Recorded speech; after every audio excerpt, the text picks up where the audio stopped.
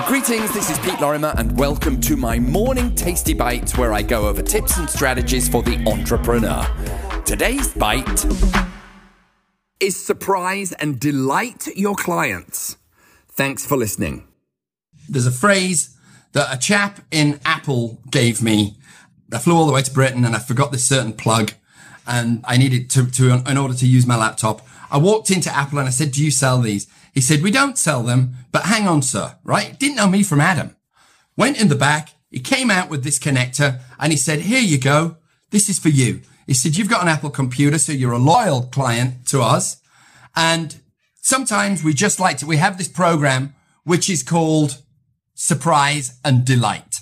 Those three words really stuck in my head, and I'm going to try and surprise and delight as many people as I possibly can. I'm going to try and exceed their expectations. I'm going to remain in focus. I'm going to absolutely remain in service, and I want to give it a new word, right? It isn't just servicing people.